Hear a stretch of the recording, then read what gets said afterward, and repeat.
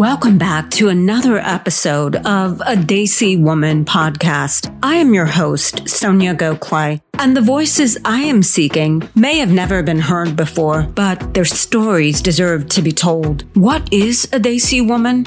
She is a dynamic, fearless, and strong woman. She is your mother, your grandmother, your daughter, your sister. She is every one of us who is on an endless pursuit of self-empowerment and fulfillment. I am Soniya Gokhale, and I am a Desi woman. Hello, and welcome to another edition of a Desi Woman podcast. I am your host, Soniya Gokhale, and today we are so excited to be joined by journalist Rikha Sharma Rani. Rikha is an award-winning freelance journalist whose work has been featured in The Atlantic, The New York Times, Politico Magazine, The LA Times, and many more. She is also a contributing editor for The Fuller Project, a nonprofit news organization focused on issues impacting women. Rikha's reporting, which includes coverage of family separation at the border, women's health, and COVID-19, has been recognized by the American Society of Journalists and Authors and the Milwaukee Press Club. Before becoming a journalist, Rikha worked extensively in the global health space, including as part of a team that negotiated drug prices for the treatment of HIV/AIDS in low-income settings. Rikha received her master's degree from Columbia University School of International and Public Affairs. Rikha, welcome to the show. Thank you for having me.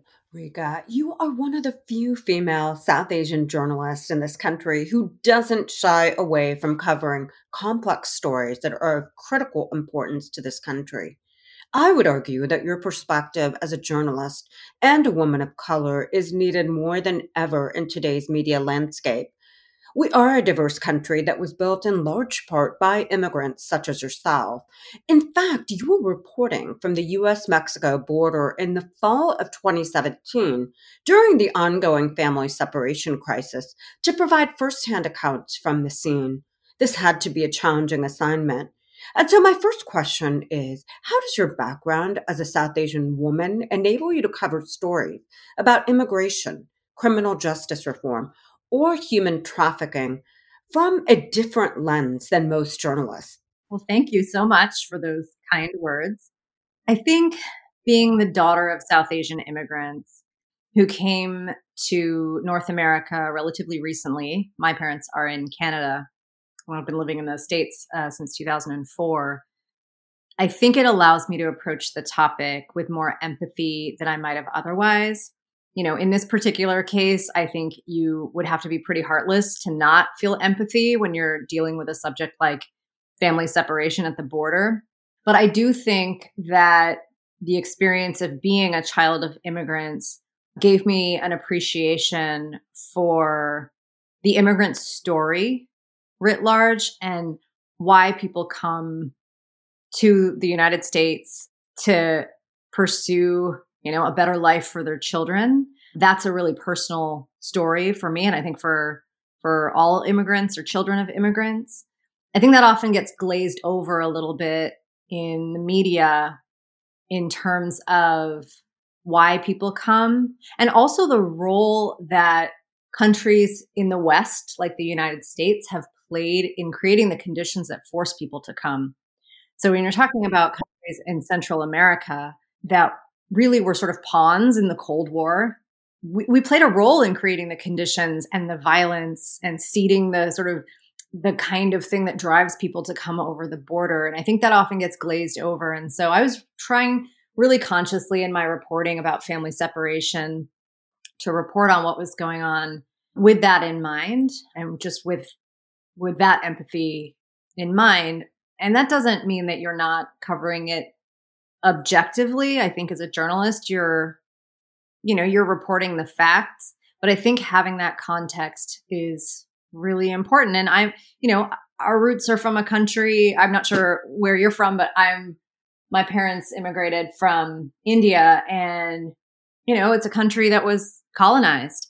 And so I'm acutely sensitive to, the, Western countries creating conditions for people to have to flee. And so I think just having that history, that context, really allowed me to pursue that story, I think, in a more comprehensive way.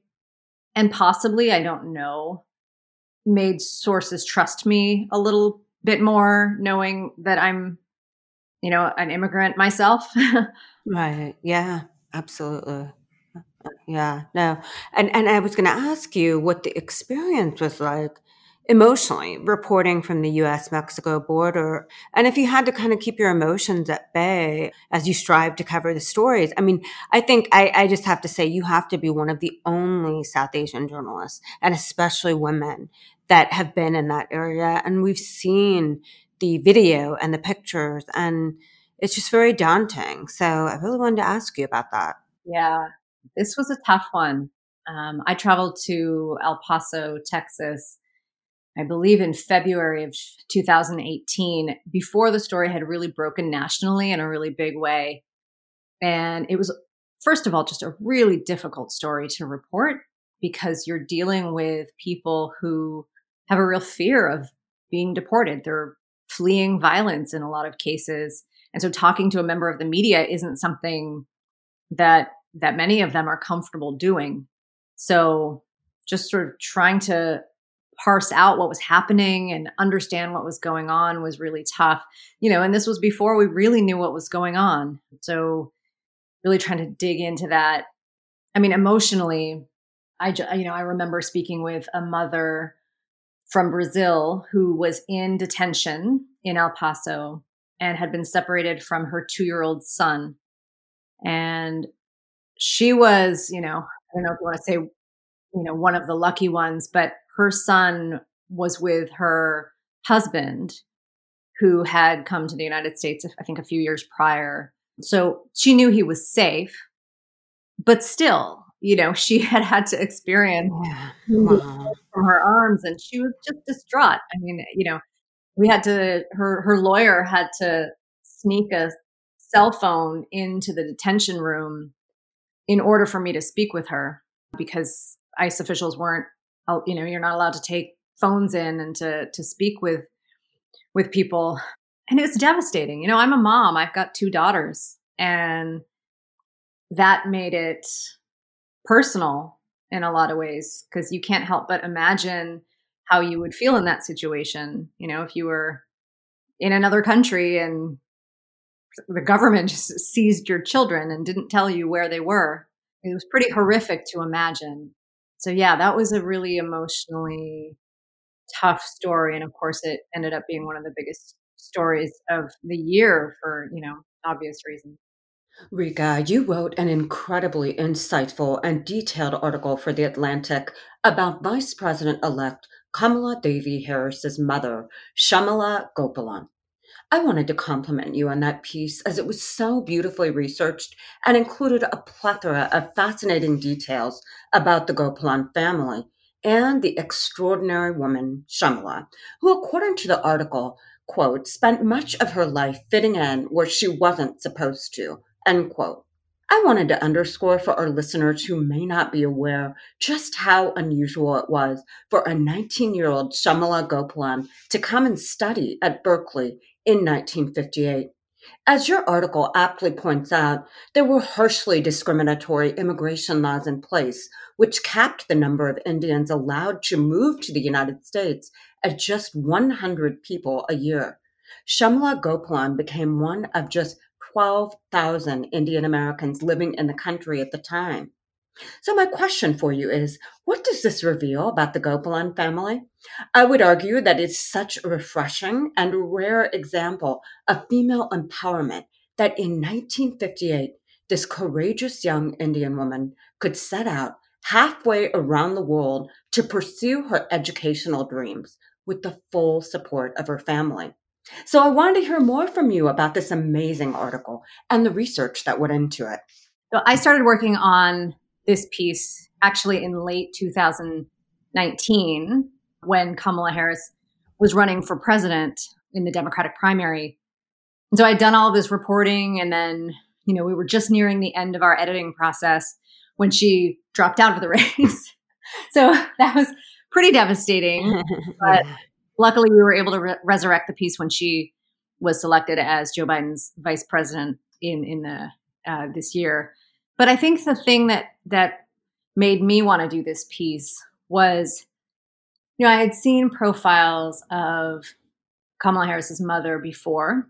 Mine wasn't the first, but a lot of it was sort of just telling her story, sort of the details of her story, that she was an immigrant from India, that she had become a scientist.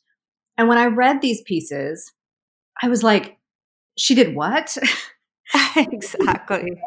What? Like, it would just, her story was so distinctive from everything that I understand about Indian culture as somebody who has grown up in that culture. And so I was astounded at some of her choices. I know. She just the fact that she chose her own spouse rather than get an arranged marriage, the fact that she chose a spouse who was Black, the fact that she divorced and raised her daughters as a single mother and then raised them in the Black community. These are not choices that even now are very common. And so I think that being South Asian, you sort of have to, not to say that somebody who isn't South Asian couldn't have written the story, but I think the fact that I am South Asian, I understand this culture in a really sort of intimate way, I could really see how unique this woman was and how, different her story was from, for example, my own parents, right? Like their experience of immigrating to Canada in their case. But I just really wanted to delve into that aspect of her story because I didn't feel like that uniqueness was coming across. That makes so much sense because I couldn't agree with you more. I just absolutely had to talk to you about this when I saw your article on the topic because, look, I consider my family to be fairly progressive and educated women, but this is beyond that. This is like a courageousness and supported by her family as well, wholeheartedly. And then just understanding the statistics that you laid out that, she was maybe one of 100 people allowed to come to the country on a yearly basis. Yeah. She made very bold choices. Now, she came from a high caste family in India, and obviously that played a part. Yes. Even still, there were a lot of people from high caste families back then, and not all of them came to the United States. And I think one of the things that's really important to understand about her story is that she came before the Immigration Act of 1965. And that matters because most Indian immigrants to the country came after 1965, when that bill was passed and immigration quotas were eliminated, I believe, and restrictions were loosened. She came before that. And I think that delineation actually made a very big difference because she was actively involved in the civil rights movement in a way that you just didn't see Indian immigrants become involved post 1965. They were more concerned with us being able to assimilate into the country. And so you just didn't see the sort of civil rights activism from Indian immigrants that came after her. So yeah, it's a really unique story. Very unique story. And, I think that I really hope you do a follow-up story, with her family and just sort of keeping the focus on how extraordinary it is because there are young women in India right now that need to make that connection and just understand that they have aspirations. You can achieve anything. It's quite phenomenal. And, from a journalistic perspective, this was also a really great experience for me. So my editor on the piece at The Atlantic is South Asian. The person who was in charge of the art for the piece was South Asian. And we all felt really invested in the piece and wanted to just tell a really rich story. And I also, spoke with Kamala Harris's uncle in India. And it was funny because it was like talking to one of my own uncles, Yeah. There's just, you just sort of felt this connection there. And, so it was a great experience writing that piece. I feel like I know everything there is to know about Kamala Harris and her mother. Wow, that's amazing. Well, the energy that you all put into it truly came through, and it prompted me literally to reach out to you for this interview and the other amazing work that you've done as well, which I'm going to include in the podcast notes. And, my next question is, according to the new book, Reckoning, Journalism's Limits and Possibilities, Despite longstanding efforts to increase the employment of underrepresented minorities in the media, their participation in broadcasting and newspapers remains woefully inadequate. As a result, the depth and range of stories that are being covered is unnecessarily narrow. It is one of the reasons I was inspired to launch this podcast series. So, my question for you is, would you agree with this statement? And what other comments might you have on this topic as one of the few diverse female writers and journalists in North America? So I think that when you have diversity on all fronts, race, gender, ethnicity, even ideology, I think what happens is you push the boundaries of discourse around topics that are of pressing social concern. So the conversation just gets bigger. It gets more nuanced. You see things from more perspectives, and it just leads to a better conversation. And I think, we talked about immigration. I think that's a perfect example of an area where I think the media could really benefit from a diversity of perspectives. So immigration is typically covered in the media in the context of national security and borders, right? Right. Yeah. That's the context that we talk about when we talk about immigration.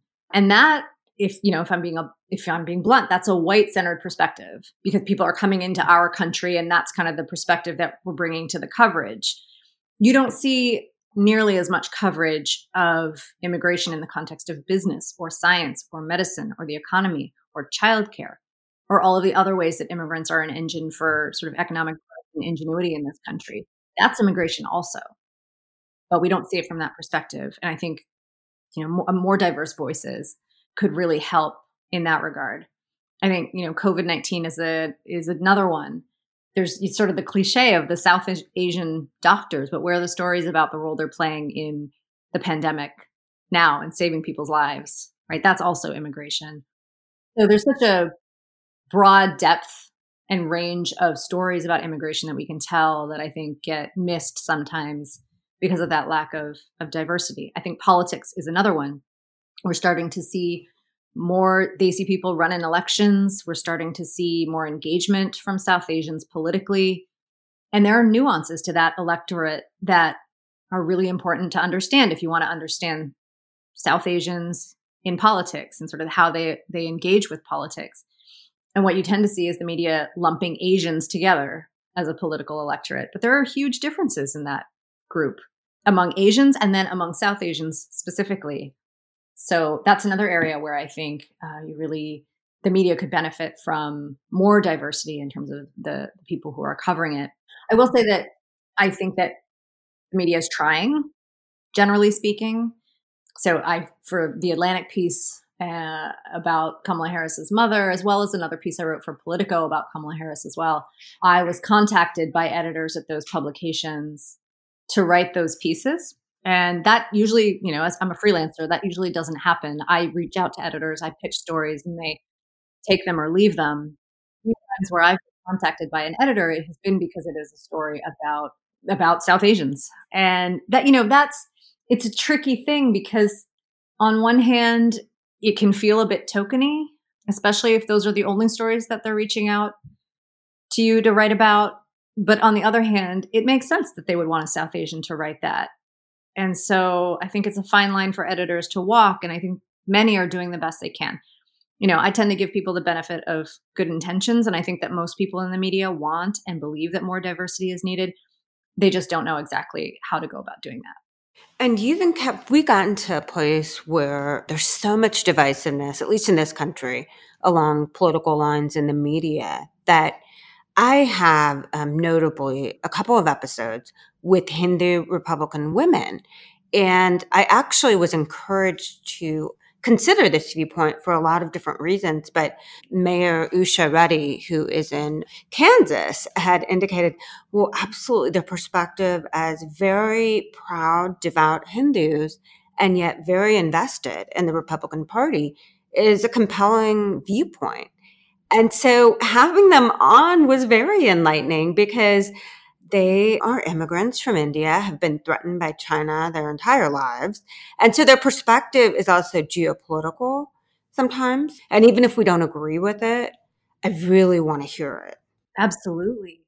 I think we have this tendency to fall into caricature and think that we know a certain group. And, a great example of that is evangelical Christians in the United States. And I have written a couple of pieces about evangelicals in this recent political cycle. And what piqued my interest in that was that we have this narrative about evangelical Christians in this country. And certainly there's some truth to it that, large majority supported the current president in this and in the past election. But there is a significant group of evangelicals that were not. And I think what we tend to fall into one-dimensional narratives. And I think that sort of gets at what you were talking about, where, these are complex groups and complex issues, and they're multidimensional. And I don't think the media always does a great job of covering and capturing the complexity of the issues that we're dealing with. Well, thank you so much for that answer. And really, we can't thank you enough for taking the time out of your busy schedule to join us. And all I can say is I hope to see you back again. Rikha, Sharma, Rani, thank you so much. Thank you.